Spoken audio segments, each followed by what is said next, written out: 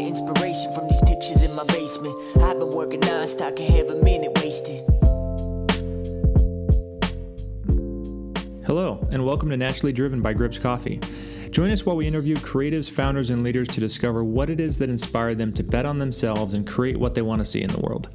I'm your host, Alex Garrett, and I'm joined in this episode with my co-host, Olivia Quitney, talking to Mr. David Hoffman, co-founder of Bankless. Bankless is a podcast and community pushing the boundaries of finance while educating along the way. The ultimate guide to crypto finance. David himself is a pioneer of crypto investment theses and wrote the defining investment thesis for Ethereum. David achieved financial independence before the age of 30 and holds 99% of his wealth outside of banks and inside of Ethereum, and is focused on leading the way for others to do the same. This is a wide-ranging conversation where we cover everything crypto, finance, and having the guts to go out on your own. Enjoy. David, thank you so much for joining the Naturally Driven. We really appreciate you coming on. I'm happy to be here. I'm excited to be here. Let's do this. Fantastic. Well, let's just dive straight into it. Obviously, you and I go far back, quite a bit, the old college days over in Orange. But I wanted to go even farther back and get an idea of, basically who you are. This podcast is about hearing the stories of people that are kind of going out and blazing their own trails. And, we've seen you as somebody that's absolutely done that. So can you give me an idea of where you're from and what it was like being a student and going into college and what your mindset was? Yeah, absolutely. I'm from Seattle and I'm still in Seattle. And so of all 28 years in my life, 24 of them have been inside of the same neighborhood in Seattle. And I always tell people that when I'm meeting them new, like I live like 7 blocks away from the house I grew up in. And I can't really tell if that's cool or not cool. It's one of those two things. Then I went to college to study psychology for my undergrad. And that's where I met you, Alex. And what I was really primarily interested in was not just psychology, but psychology I kind of selected as it feels like a neutral middle ground for so many other disciplines, right? If you can, also my mother was a psychologist, so I have bias there. But I felt like if you understand psychology, you have the foundations to understand a lot more. And I feel like that's what I've really enjoyed about Chapman University and my education there, and all just the learnings that I've done since Chapman is it's all very multidisciplinary. The true knowledge, in my opinion, is being integrative of other knowledge, right? So, if you want to be an expert and go and dive deep and just be the canonical expert about one realm of knowledge, that's fantastic. And then that's absolutely going to work. But what I think is underappreciated is people that can understand history, psychology, finance, and then draw connections between those three things. It's really the pattern integrations that I think has really been what I would find as the foundation of my quote unquote career path. I came out of college looking to be a clinical psychologist, but also wanting to deal with physical therapy, movement, and nutrition, and trying to figure out how to fashion a career integrating these three things. Right. So if I can interrupt real quick, David, to harp on something that you brought up earlier, you went in. Did you go into this with this methodology, with this thought process, going into Chapman and declaring your major? You said to yourself, when you were 18 years old or whatever, this is a good baseline foundation for many different careers. I don't know what I want to do now, but this is going to be a good job, leaping off point for regardless of what I choose 4 years from now. Yeah, I think I didn't really put too much thought into my major, and I actually came into Chapman with trying to have a major in photography. But there was a bunch of other things, ironically, that did not interest me. That was like ceramics and drawing and painting, and those are very different from psychology or from photography. And so, I guess it depends on like what realm I was interested in being integrative versus not, right? Like, I guess from the photography realm, I wasn't really into integrating ceramics or drawing and painting. But I think when we take it to like the academic, all of a sudden I was more interested in integrating things. And so it was really just about taking classes that interested me. And I think if you looked at my grades, all of my good grades, all the A's I got were in classes that were interesting. And all the C's that I got were in classes that I didn't care about. And so like that to me, I thought, and so maybe like maybe I was behind the curve sophomore year, junior year about like trying to figure out what I was really going to do. And I was really just putting one step forward in front of the other.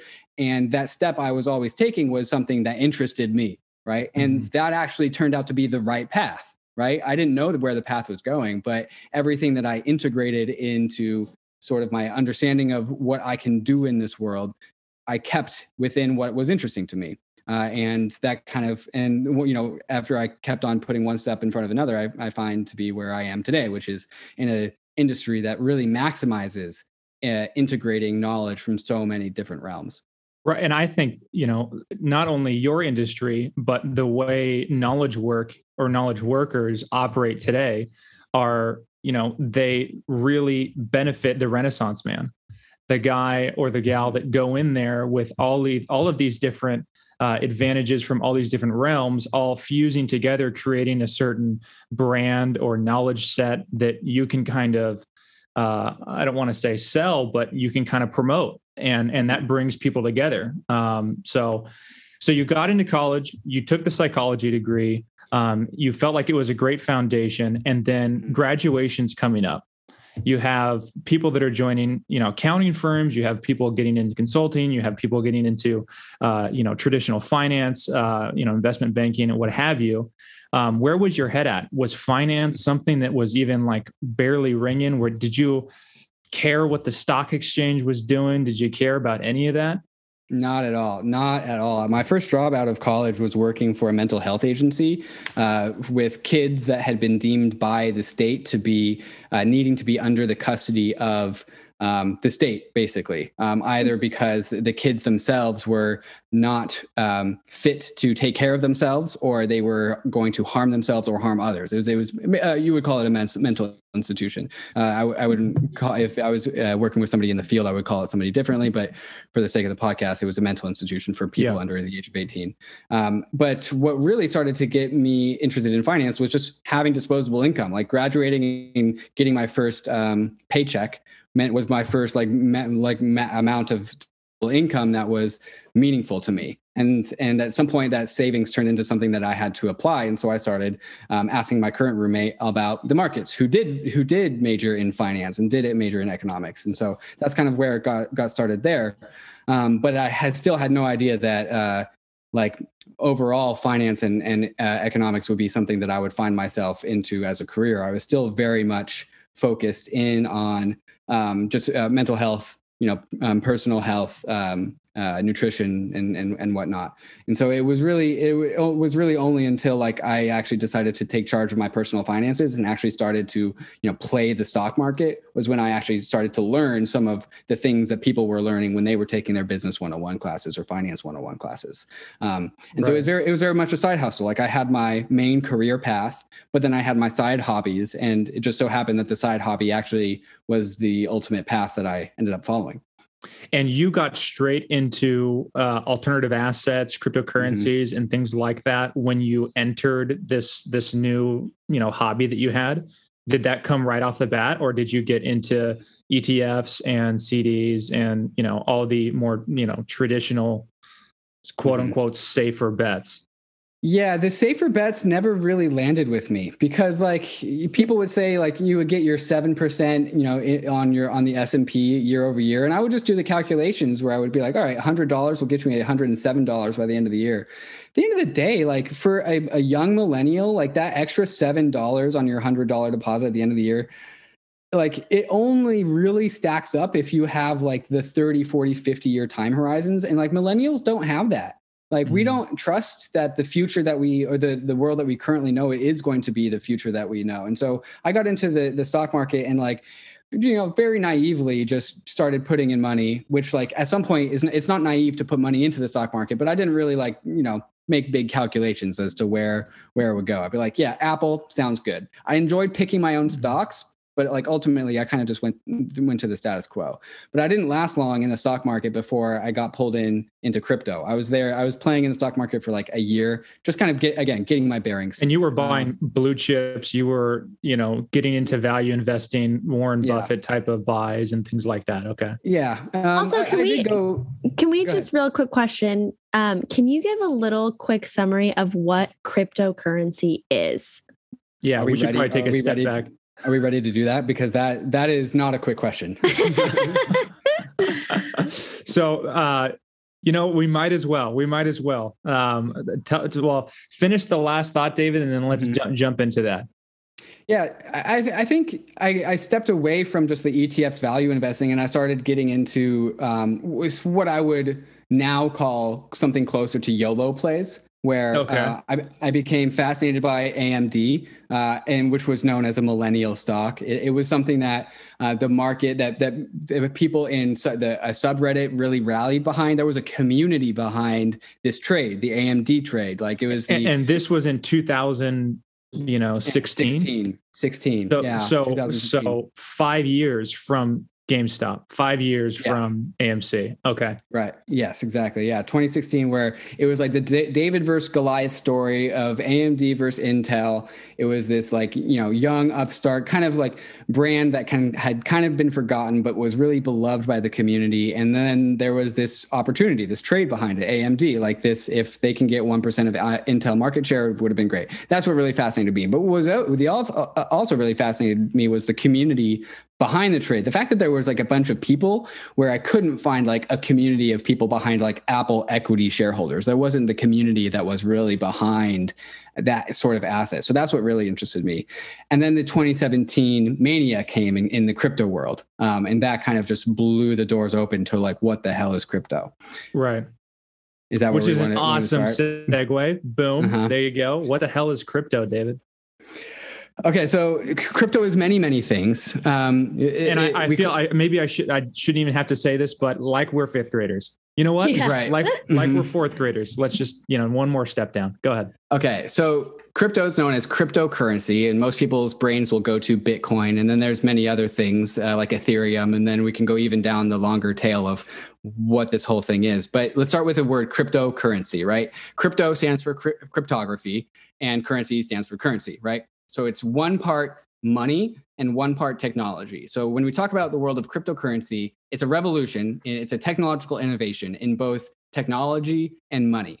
And if we want to talk about money, money is always intrinsically one part technology. And people don't really think about that, but it's totally true. The technology side of money is the substrate side of money, right? It's what is the holder of the value? Because when I give you $1, it's worth $1. But it's really just paper and ink, right? And so there's the physical thing that holds the value in people's brains, the $1 bill, and then there's the actual money, which is the actual fact that you can pay taxes with your $1 bill, or people can redeem value for your $1 bill. Money always has two things, right? There's the substrate, gold or coins, or a check. That's the substrate that money lives inside of, but it's the human narrative perceived value of what is valuable that is the money side, right? And so, we got the lump of gold shiny rock that is the substrate. It's the physical matter, it's the atoms. But then there's the fact that I can give you this gold shiny rock and you can give me back a car or a house. That's the money layer. And so all money is one part, all money is one part value and one part technology. Cryptocurrency is a new revolution on what this money can be communicated by, right? And so Bitcoins, it's a one part unit of account, it's one part Bitcoins. And then there's also a payment layers on top of it as well with the Bitcoin network. And so really the conversation kind of spirals into so many different directions after that. But it's really just a fundamental different way to transfer value between people.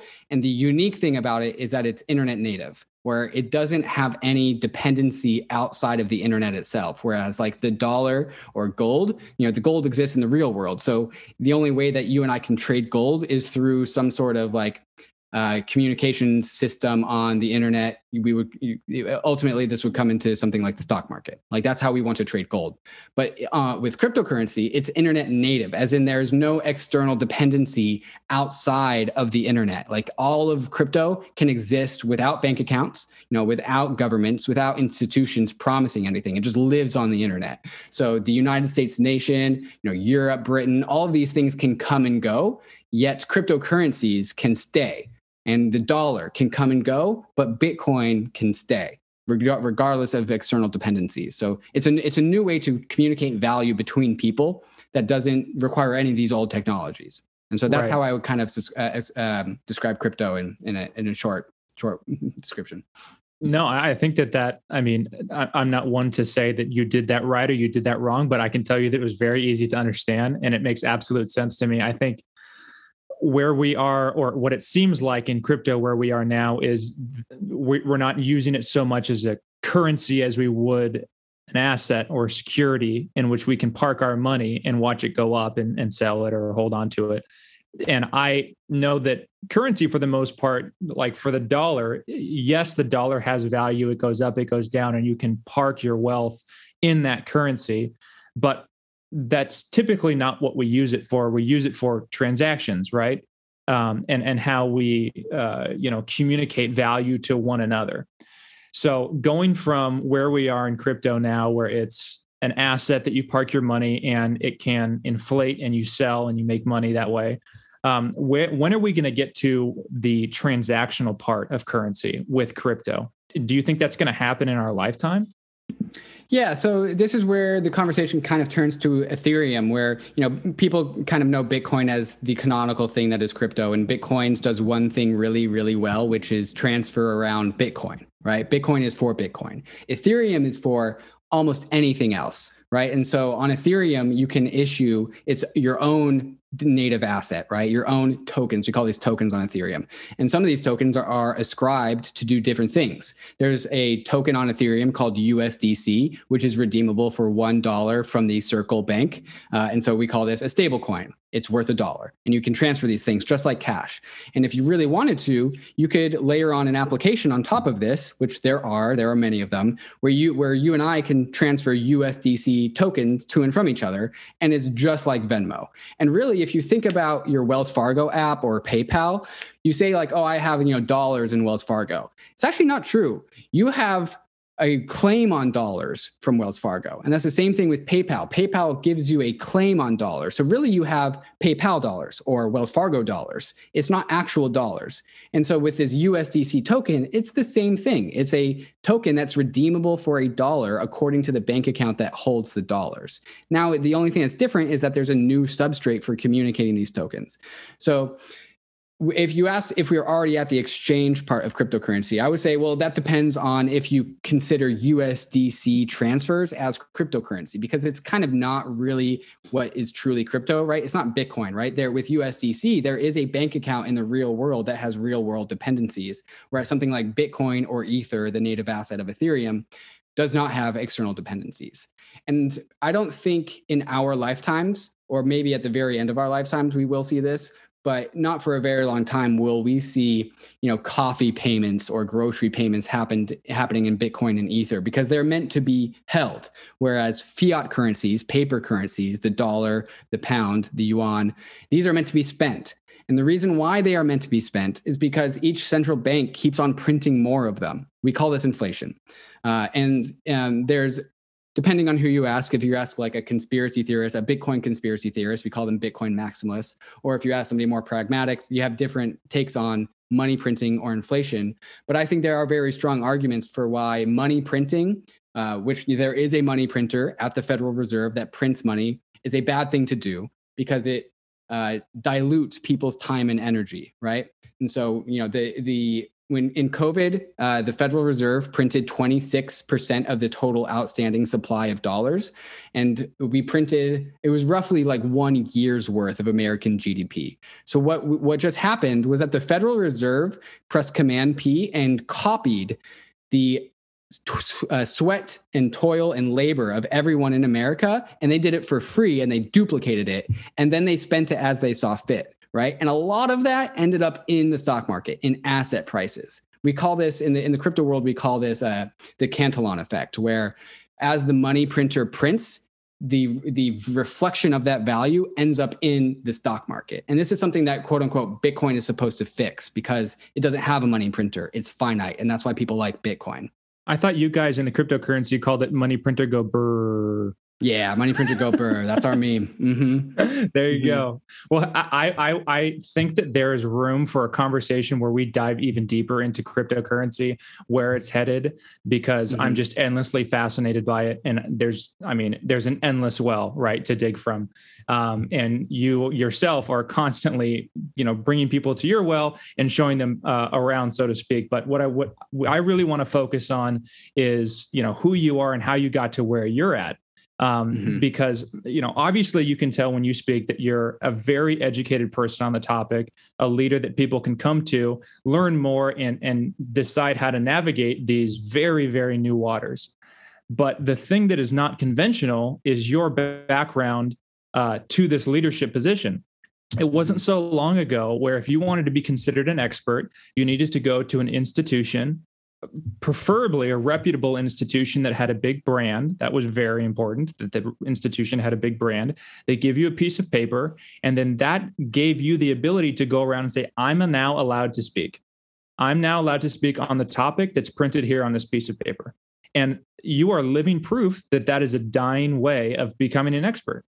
So can you speak to that new process? Because I don't think our parents grew up in a world where a David Hoffman really could exist. Can you speak to that? Yeah, this is a really, really frequent subject in the crypto world, actually. And, I'm going to be able to take anything you say and probably relay it to a conversation that's going on in the crypto world, because I think the crypto industry is one of the great vantage points to view the rest of the world from. The crypto world is extremely skeptical on institutionalized education and credentialing, where you go and you put in your labor and then you pay the bill and then you get a diploma and then you get to say well, I'm credentialed now. So we have that system. That's the system we currently have. And say we take that system, the credentialing system, and under the natural market forces of capitalism and the collection of one of the biggest phenomenons going on during COVID is that there are universities buying out other universities, like university integrations is crazy. And what happens at the end of the day is the power and authority to issue credentials centralizes, it converges, and is converging onto fewer and fewer institutions. And so owning and being able to receive the upside of that power to credentialize someone is extremely lucrative. And over time, we go from small, small private schools of a couple thousand kids, and then it grows and grows and grows into massive institutions of learning, where the value of being able to provide the credentials is so immensely valuable that you can charge an arm and a leg for entrance into your educational system, not because of the value that you provide to your students, but rather the value that your students must get out of that credentialing so they can get a job. I think that this system is absolutely senile. And one of the most favorite things about the crypto industry is that there is no education pathway. The only way that you actually, quote unquote, get educated about crypto is that you did it yourself. And crypto on Twitter is very, very vibrant. And there's this unspoken rule about people that are partake in crypto Twitter or crypto conversation at large, is that we all know that if I can have a conversation with you about crypto, I know that you didn't go to school for it, because there is no school for it. The only way that you come to know what you know is that you learned it yourself. We call in the crypto world, we call this the dark forest. There's a book called the Dark Forest Trilogy. And the dark forest is this metaphor for this forest that there are plenty of monsters in. And if you reveal yourself, you get eaten, right? So it's a game theoretic scenario where you have to learn how to navigate the dark forest, and you have to learn how to do it yourself. And it's just a matter of just trial and error. It's fundamental learning, just like everything else. But with this way, there's no guardrails. There's no, pay $50,000 a year for the fast track. There's no privilege. There's only work and toil. That's actually, interestingly, something I really find also true in the world of nutrition. The world of nutrition is, people think that humans know about nutrition, and humans do not know about nutrition. It's one of the most misunderstood industries that it is abound. And I think there's too many interests. There's too many special interests.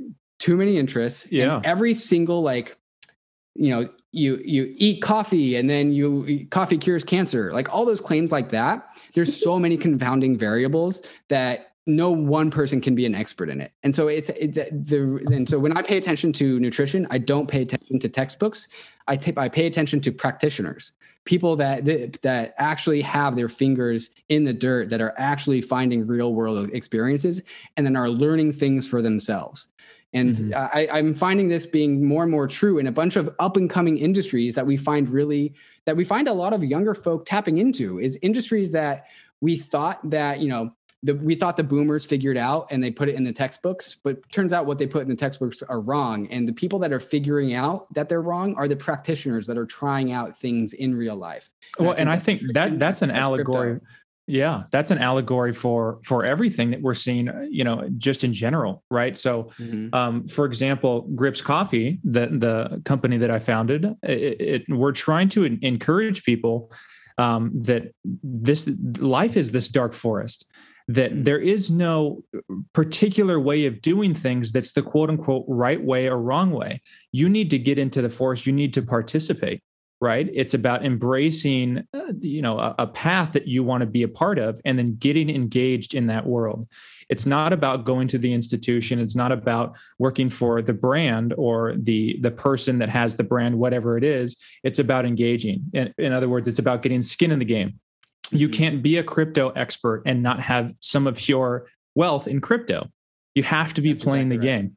This is a full contact. Life is a full contact sport, and you cannot live it on the sidelines. And I completely agree. Crypto is very much a good example of that. So one thing I want to ask you too, David, and so if we can circle back here a little bit, you were at one point a student, right? And then you went into the real world and you got a job, and somebody said, I'm going to pay you for your time if you do the things that I asked you to do. And then they started paying you. At some point in your life, you had to tell yourself, or you had to ask yourself, do I want to say no to this paycheck and go off into my own venture or my own adventure and bet on myself and start doing the things that I want to do? But if I choose that path, this constant flow of income is going to go away.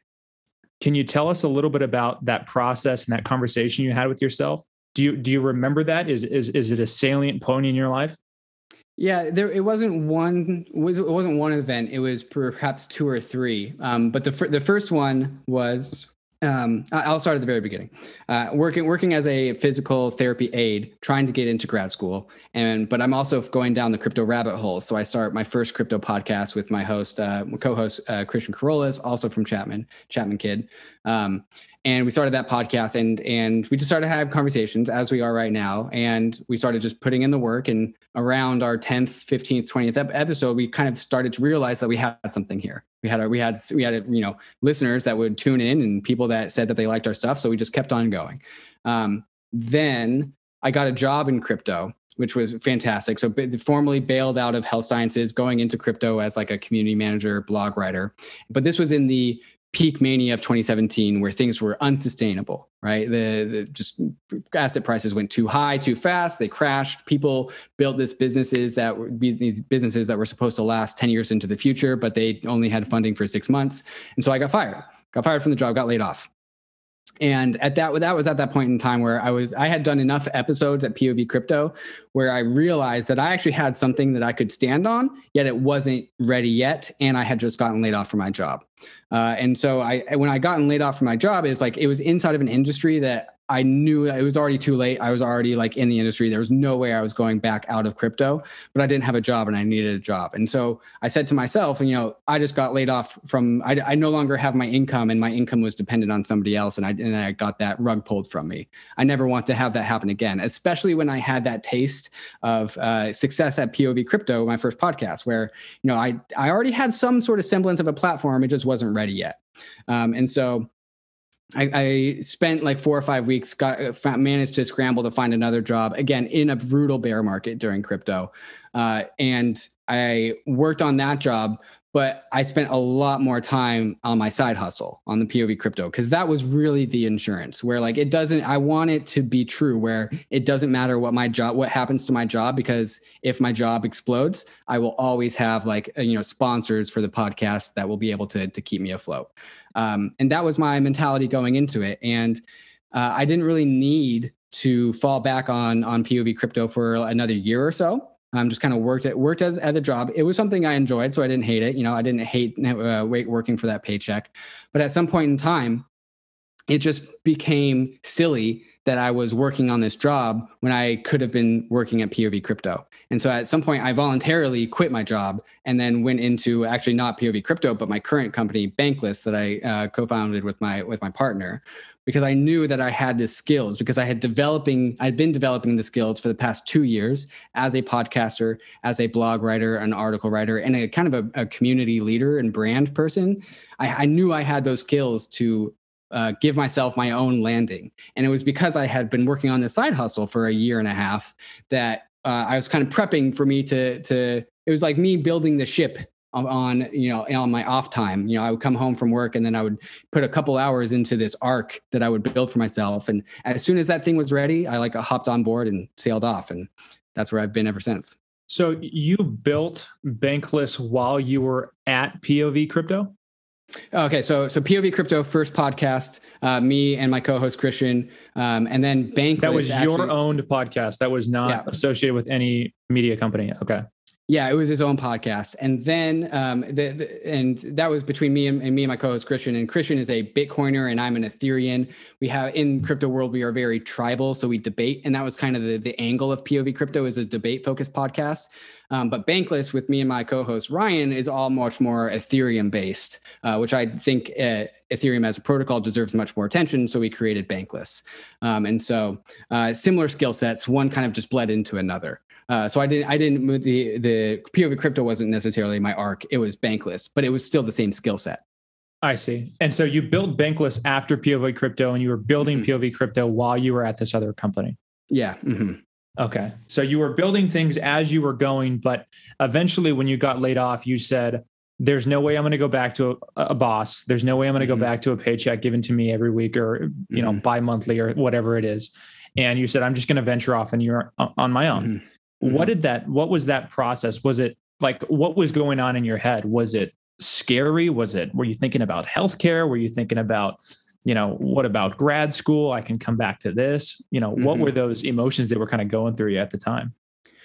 I was pretty fortunate in the timing that it happened, where I hopped onto the Bankless full time in a moment where crypto was kind of coming into its moment as well. And so I kind of got pretty lucky with not having to stress out too much about that. While at the very beginning, the company Bankless wasn't making very much money. It wasn't, set in stone. There was still optimism, right? There was still well, my industry is growing. And so at least all I have to do is stay the same and I can ride that up. And so I was kind of blessed with being able to step on to something that was, into a tide that was raising all ships. Right. But I think the reason why I never gave a second thought about it was kind of the same reason why I never really, when I said earlier in this podcast, sometime in sophomore or junior year, I never really considered my long-term trajectory. I now also never considered my long-term trajectory with Bankless, but I knew it was what I wanted to do. And so it was COVID when I did this. I was working from home. I was getting up and sitting down in front of my computer anyways. And all of a sudden, I had the opportunity where I can do this, 9 to 5, or I could do the same thing that I'm doing, but all of a sudden it's for myself. And the company that I had worked for previously offered me what I considered a pretty unfair, rotten deal. They offered me 3% of the company when I felt like I deserved more. And so instead of arguing with them, I just left. And later I created Bankless, where I'm the co-owner of, which all of a sudden, every single hour that I pour into this thing is my hour, not somebody else's hour. That right. I reap all the benefits of the hours that I put. And it was something, and every single day I was self-directed, right? And so I could do whatever I want. And so the calculus for making this decision, I didn't really have to think twice about, because I was able to scrape by at the very beginning on an income, but it was doing something I enjoyed. And there's no better way to generate an income than doing something that you enjoy, because you're at the end of the day, a 16-hour day doesn't feel like a 16-hour day. It feels like an 8-hour day. And sure, you labored for 16 hours, but if it only felt like 8 or less, like that's how you build something. And that's how you kind of like struggle through the beginning growth phases of it. It's because it feels good, because it's your hour. It's all your dividends. Right. So you are talking to somebody, plenty of people in our audience are trying to build up that courage or trying to understand when's a good time for them to make that leap. What would you say to them as they're, they feel like they're on their last year at this firm, with the last year with this employer, they have this idea, they want to take the leap, but, ultimately not having an income, maybe they have kids, maybe they have a fiance, whatever it is. What would you tell to them as a piece of advice? Yeah, I think the first thing is that it's not like a 100% on, 100% off transition. Like you can build out as much of your arc, your side hustle, and you should build that out as much as possible before you make the leap, right? Like this should not be a leap of faith. You should know what is going to happen next, right? This is not like okay, I'm putting this down and picking this up. You can juggle for a little bit. And honestly, there should be some overlap. So when you do make this leap of faith into committing something, you should know that you should already have built some sort of net that will be able to capture you somehow when you make this leap, right? Like this is not a faith-based exercise. So there should already be a plan ahead. And there's no reason why you can't do both at the same time. 8 hours. There's some old saying where it's like 8 hours rest, 8 hours labor, and 8 hours recreation. Well, if you're young, that 8 hours of recreation is kind of a lot. Maybe you should just do 4 and 4 and like keep those 4 hours working for you're building your arc, right? And then also I would definitely say is just get a business partner, because doing it alone, you're going to be lonely. And doing it with someone, two brains are better than one, but I would also say two brains together are worth more than two brains separate. So you get that synergy of being able to rely on someone. And my current business partner, Ryan, he's very much like the straight edge focused, organized guy. And I'm kind of the shoot from the hip guy. And that works out. Like if we were both shooting from the hip, we would have no one to be organized with. Right. And so doing something with somebody together, it's a ton of fun. You get to grow closer with someone. You get to shoot the shit with them. You get to make jokes with them, and then you get to make a business with them together, and you can divide and conquer. And so I would definitely say there's no reason why you should take on this journey alone. You should absolutely bring a friend. Right. No, absolutely. And I think for me, for example, I'm a single solo founder, and it is kind of tough, because you have to get yourself up. It's by yourself. You have to get things moving by yourself, and not having someone to bounce ideas off of can be difficult. I'm lucky enough to have some great people on our team. And I really rely on them to kind of keep me straight. But, like Olivia, for example, but it's tough. It's tough going out there alone, no question. And that accountability thing, and having that, the gestalt that comes with two minds coming in together, it really is greater than the sum of its parts. So thank you for saying that. I think that a lot of people needed to hear that. And as we kind of go forward here, I just had a couple rapid fire questions I wanted to throw at you. So, shoot from the hip like you do. Okay. Cause I'm going to.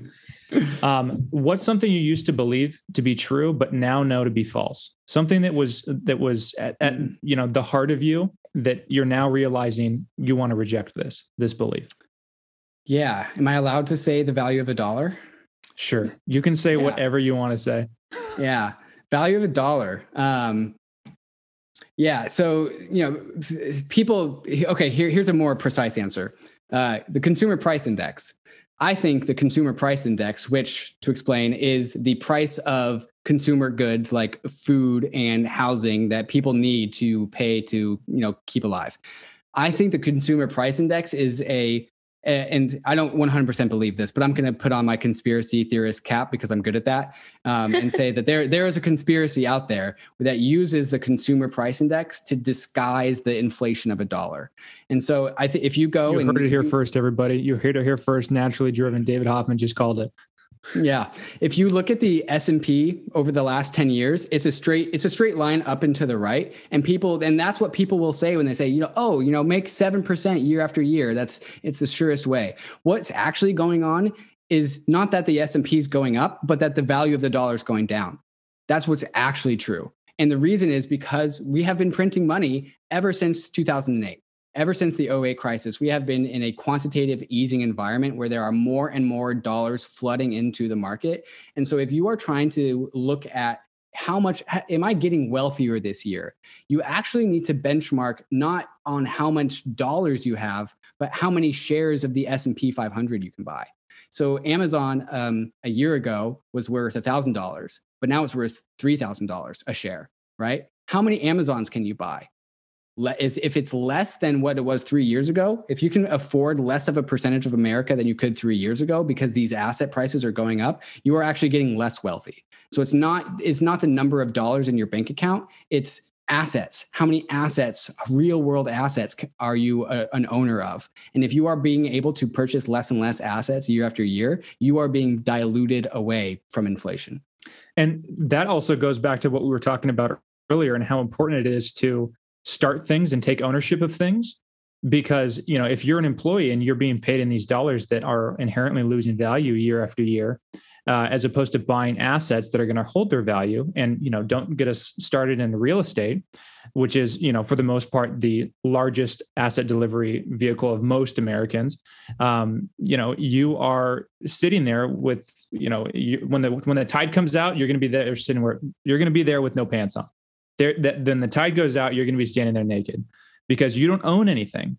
And that's something that, they don't teach you in high school or in college, that having ownership in something is bar none the most important thing to build wealth. I think people are slowly realizing that. And I think when we see these like GameStop situations happening, these AMC situations happening, where people are realizing that these other companies that was a short position situation, but these other companies have so much ownership in these companies, are realizing how much in America, from an economic standpoint, they really matter, and how big the impact is as individuals that they have. They don't have a very big impact until they all come together, and that's a totally different story that we just all experienced. But absolutely. I think it's extremely telling that central banks love gold and want as much gold as possible on their balance sheet. And then they print dollars to convince you to pay them for the gold. They just print them, right? They trade a real asset for a fake one. Right. Well, and I don't think gold year to date is down 2%. I think I read this morning. So that asset itself is not doing very well. It's just a very confusing time. The rules don't matter anymore in finance. You print money, the stock market goes up, horrible news comes out, a global pandemic, asset prices go up, and the party's just not stopping. And like I had no idea that 26% of, floating currency of the USD has been printed in the past year or so, you said. I mean, that's unbelievable. The numbers just don't add up. So all those textbooks that explain to us how it works, they're all wrong now. Yeah. It's under a easy money paradigm. All economic thought is different. Right. Absolutely. Well, to go on to the next rapid fire, let me ask you this. And this is going to be great from a crypto guy. What's the worst piece of advice that's constantly being circulated? Yeah. So people always say, own a diversified portfolio, right? That's how you secure your wealth. Owning a diversified portfolio is how you hold wealth. It's not how you make wealth. It's how you keep your wealth the same, right? A diversified portfolio is saying, I want, if the wealth of the world changes, I want a piece of all of it. It's for holding your wealth the same. If you want to make wealth, you need to make concentrated bets. Think of all the rich people of the world, Jeff Bezos, Mark Zuckerberg. All those people got wealthy because they owned a ton of equity in their company. They made one bet. And by the way, it was on themselves. But these people made bets on one specific vehicle of getting wealthy, not a diversified portfolio. Diversified portfolio, if you are a young millennial and you have the rest of your life, a diversified portfolio is not what you want. You might want to make concentrated bets. And then once you make that wealth, then you diversify. But you don't diversify first. That's backwards. If you're a member of the Rockefeller family diversification is number one, right? Right. At one point, I think John D. Rockefeller owned 2% of the United States GDP. Diversify, man. You did it. Right. Congratulations. Now let's hold down and batten down the hatches. But you're right. If you're a young millennial kind of growing up or a Gen Zer, I mean, you're going to diversify your $2,000. Right. What? What? You know who figured this out too? Is Wall Street Bets. The Wall Street Bet boys figured this out. Like on CNBC, they asked about all these degenerate day traders that went all in on one stock. The reason why they're going all in on one stock is because they figured out that the stock market is a game where number goes up. And so they wanted to make a concentrated bet to get rich. And for a lot of them, it paid off. Right. It was a social experiment to poke the sleeping giant. And the giant woke up. It really affected him. And it was so fun. I've never seen Twitter in such a short amount of time completely change their crosshairs to the same topic for that amount of time. In other words, crazy things happen in the world all the time. The pandemic, Trump stuff, whatever it is. I've never seen such a collection of attention on such a particular pinpoint of a topic than I have on GameStop. And finance is not something that's talked about a lot, generally speaking, at the dinner table, or at least it hasn't. And now it's just absolutely, completely taken the front stage. David, I have a random question. Do you think that race plays a factor in cryptocurrency? Could I get you to elaborate? Well, do you think that there is some element of disparity between white people and other races as it pertains to making money with cryptocurrency? Yeah, I would definitely say so. Crypto is an inherently a white tech bro industry, right? Like all the typical disparities that you see between men and women and races, it's like an order of magnitude worse in the crypto industry. For sure. Yeah, that's so interesting because you see people like Elon Musk post about on Twitter, Dogecoin. And if you look at all of the comments, it's just all white men that are responding. And I don't know if you know of the new app Clubhouse, but there are a lot of cryptocurrency conversations. And actually, while we were talking, I got an alert that there was one, and the whole topic was basically racial disparity in the cryptocurrency industry. Yeah, it's pretty bad. Yeah, it does seem to be. I have another question too. Can you explain to our listeners how something like what is Dogecoin, which everyone's talking about right now? Yeah, it's very simple. Dogecoin is a fork of Bitcoin. It's got a few other parameters tweaked, but they're insignificant. The only thing that's different about Dogecoin versus Bitcoin is the name. It's a branding thing. That's the only thing. So when Elon Musk does something where he tweets about everyone should get Dogecoin, why is he doing that? Yeah. Yeah, well, it's a meme. And I think the reason why people are paying extra close attention to it is because this particular meme is worth $5 billion. That's the market cap of Dogecoin. Wow. And so some people just can't explain that. And that throws off all the traditional finance people, throws them in a complete loop because they're trying to figure out what this whole crypto thing is. And then they're doing their research and then they discovered this thing called Dogecoin that's $5 billion and they can't explain why. Right. And then they say, and then they blow off the whole entire industry and says it's a joke. To me, Dogecoin is an extension of this kind of this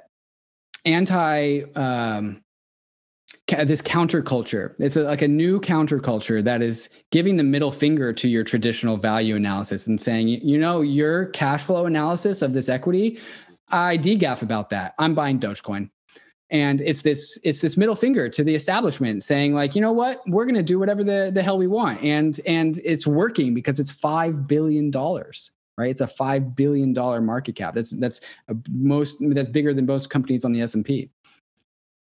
Yeah, well, right. I think right now we live in a time where there are a lot of platforms that are going against the grain in terms of when you mentioned the boomer generation, when you think of Bitcoin with, the dollar, or you think of even Zoom and remote work with going into the office, or really creator culture and influencer culture kind of as an antithesis to a 9-to-5 job. where do you see the future of cryptocurrency going?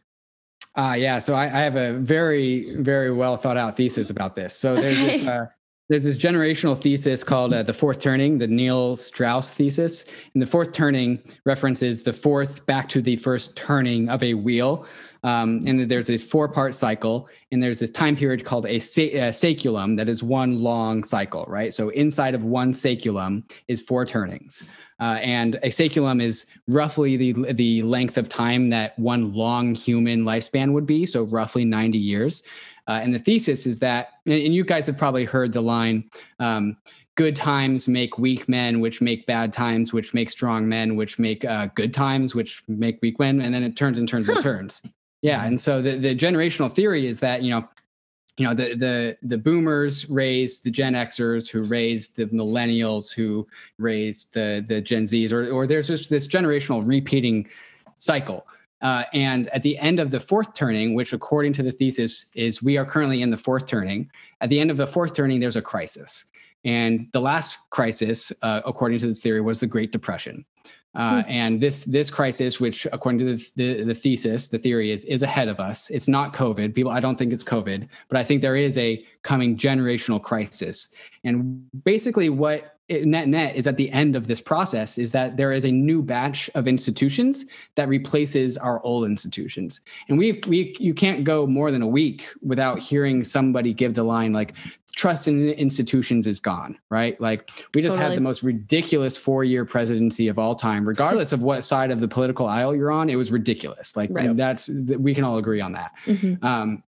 And I don't think it's going to get any less ridiculous moving forward, right? And then we had the Black Lives Matter protest. Like both the left and the right rioted this year. Like the rioting is a non-political issue. The people rioted this year, and we don't also know why, right? Then we have like these tech stock Mark Zuckerberg people, Jack Dorsey's, that are deplatforming the president of the United States, which is also crazy. So many of these institutions are failing us. And according to the fourth turning thesis is that when our old institutions are decrepit and senile and decaying, society is looking for new order, looking for new institutions to arise and provide us with that structure that we need to operate as a society. And so my thesis is that we are in the middle of trying to discover what these new institutions will be while also trying to abandon our old ones. So what do you think of the idea, David, that in my opinion, it's very natural for a younger generation to rebel against the older generation, right? That happens every single generation, maybe some more than others, right? So baby boomers really rebelled, or you could say that the generation before that really rebelled against their generation. And, Gen Zers aren't rebelling as much as millennials did, and so on and so forth. But the big difference now is that there are tools in the hands of younger generations now that didn't exist in previous generations, where the entire generation can collaborate against the institutions and use these tools that previously they didn't have access to, and can not only kind of shake their fist at older generations and play punk rock music and rock out and smoke cigarettes and smoke weed, they can actually materially affect the existing institutions. And so it's more than I'm not going to listen to you. It's a total fuck you. Mm-hmm. Yeah. And you are speaking the crypto language, right? That is like that. So you are seeing that happening. Totally. Yeah. So like a lot of Bitcoiners will say like the purchasing of a Bitcoin, it's a political statement. This is a political revolution. Like not just it's a revolution in technology or money, but it's a revolution on saying who gets to govern over what. And that's why Bitcoin is so powerful, is because the elite, the wealthy elite, the government, like the Federal Reserve, whoever's in power, Putin, whatever, they don't have control over Bitcoin, right?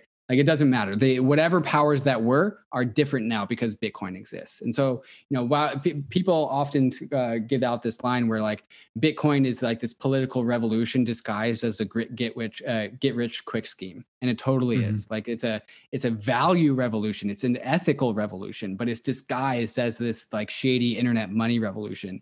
And that's kind of going back to what we were talking about with the dark forest, where like the only people that understand this to be a social and political revolution are the people that make make it through the dark forest of learning about crypto? And it's kind of like this litmus test. Like, can you make it through the dark forest, or are you a boomer traditional finance person who doesn't get it? Like, it's a filter. And how can you blame, the younger generation when wealth inequality is where it's at? Right. If the roles were switched, the wealthy would do the same, right? I mean, any sane person would see the way that the pieces are played across the board, and how many assets and how much wealth is being hoarded by a small group of people. It's very large. Obviously they're going to react in some way, and this is how they're doing it. This is how they're expressing themselves. Yeah, it's the oldest trick in the book for when there's wealth inequality and too much people hold all the assets, that the people of the world just turn to choose to value something else differently. So like, great, 1% of America holds like 99% of the dollars, but that doesn't matter if the rest of the 99% of people want Bitcoin and don't want dollars anymore. All of a sudden the game has changed. And so the more and more hoarding of capital and money, the more you actually incentivize that defection into some other placeholder of value. Right. Right. So a question for you. So obviously Warren Buffett, one of his most famous quotes is never invest in something you don't understand. Mm-hmm. To those listening to this podcast that are listening to you and they're like, I'm intrigued, I'm interested, but whoa, it's way over my head. Mm-hmm. What is step one?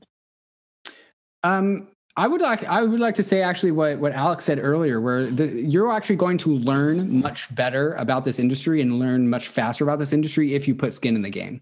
And Bitcoin is one of the safest ways to do that. Like, if you don't know anything about the industry, then the answer is Bitcoin.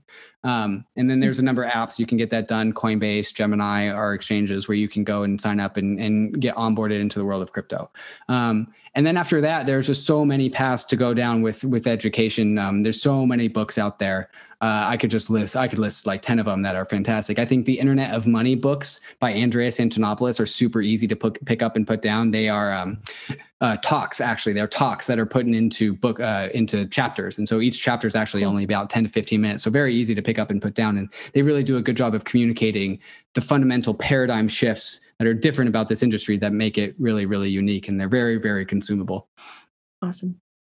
So if we can go back to you, David, real quick. So you guys started Bankless. It's doing very well. You guys just, had the Winklevoss twins on. Winklevi twins on. The Winklevi. Yeah. Cool. The quote unquote founders of the OG Facebook at Harvard. Mm-hmm. You were recently cited in the St. Louis Fed, which is what an ode to the self-taught, right? The autodidact that is going out and giving themselves their own certificate. And then the oldest and greatest institutions are now citing the people that are going out into this dark forest and educating themselves. I think that's just the most hilarious thing, that it came completely full circle. So first of all, congratulations on that. Thank you. But now that you've built Bankless, you have this vehicle to this community that you built. You brought all these people together. What are you going to do with it? Now that everybody's in the room and they're all listening to you, what now? Yeah, I remember when I announced that I was leaving my old job and going full-time onto Bankless, and kind of in that same way, I described Bitcoin is like this political revolution disguised as this get-rich-quick scheme. Well, Bankless is a social political revolution disguised as like this media company, right? And so there are some fundamental truths that if you are a promoter of the cryptocurrency industry, that you are inherently promoting.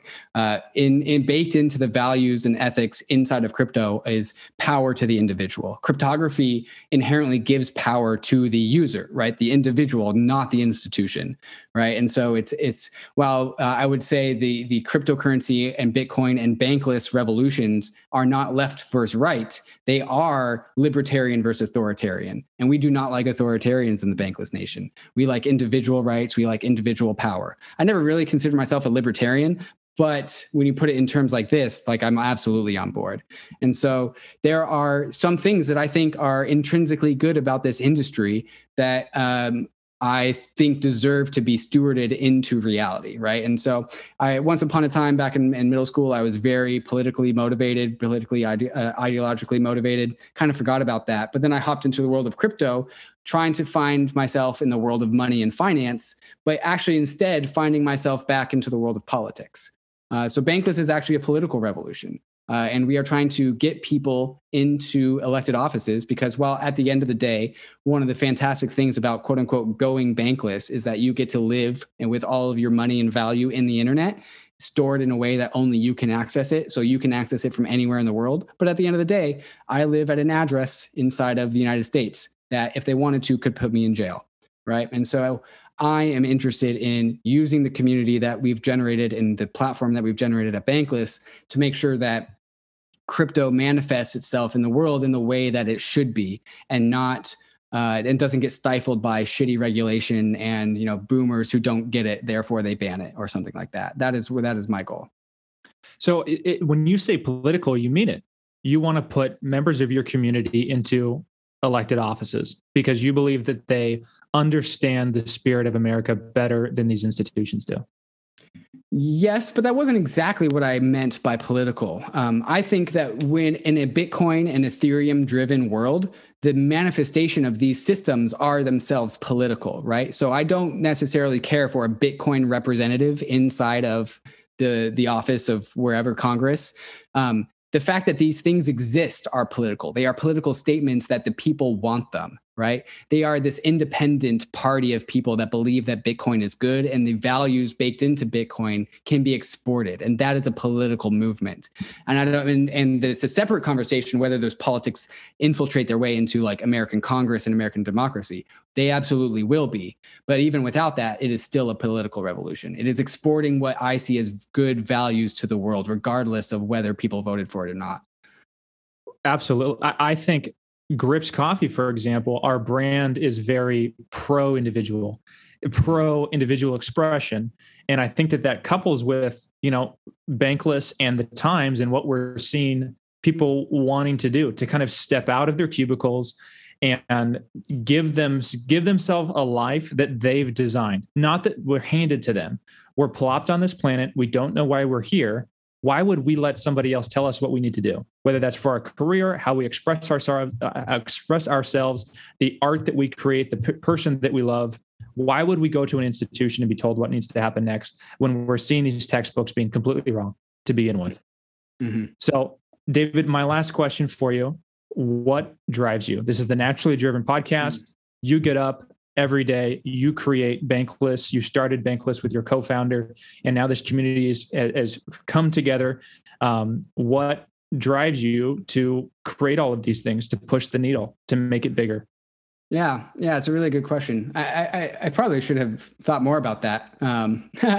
I think what I'm primarily interested in is during COVID, already at a work at home job, I've had to learn how to socialize on the internet, right? That's stuck at home. I already work remote. Like my business partner is on the other side of America. So like I see my roommate and my plants and that's about it. The culture inside of crypto is really, really vibrant. And the people I've met here, like maybe people have this view of crypto people as like these, basement level, like conspiracy theorists where like they're worried about lizard men. Like, no, I have some of I have met a guy, his name's Anthony. I met him one time. Every other time I've ever engaged with him has been online. And I'm going to his wedding as soon as COVID opens up and they're allowed to do that. And he's in Australia. And I've only met this individual once, yet I'm going to his wedding.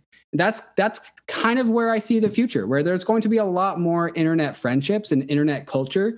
And I think that's going to be underpinned by crypto, first as the financial layer. And I don't expect everyone to become part of crypto culture, but I do think that crypto culture can be exported. And we're already seeing, I would see the Wall Street Bets culture in that subreddit. That is a similar manifestation of crypto culture. And like also meme culture, very, very much resonant. Crypto people have figured out how to collaborate and work and like generate squads, like shared identities in chat rooms and shared just zeitgeist amongst a group of people. And crypto's gotten really, really good at this because this is the air and water that we breathe in and drink through, right? And we've gotten good at that. And underpinned by this social political revolution, I want to bring the culture that we have figured out how to build in the crypto world to the rest of the world. And I want to also at the same time enable people to grow finances outside of the traditional realm and also grow social networks outside of the traditional realm. So it's all about supporting individuals, giving them the tools themselves to navigate the dark forest so that they can all come together, because life's just more fun with other people. The whole point of life is culture. So like the more culture that we can all build together I feel like a noble goal. Absolutely. I could not agree more. Olivia, do you have anything? I feel like I could listen to David talk all day. So interesting. No, that's good, because that's my job. I love it. Well, David, where can people find you? What projects do you have going on, and where people can tune in?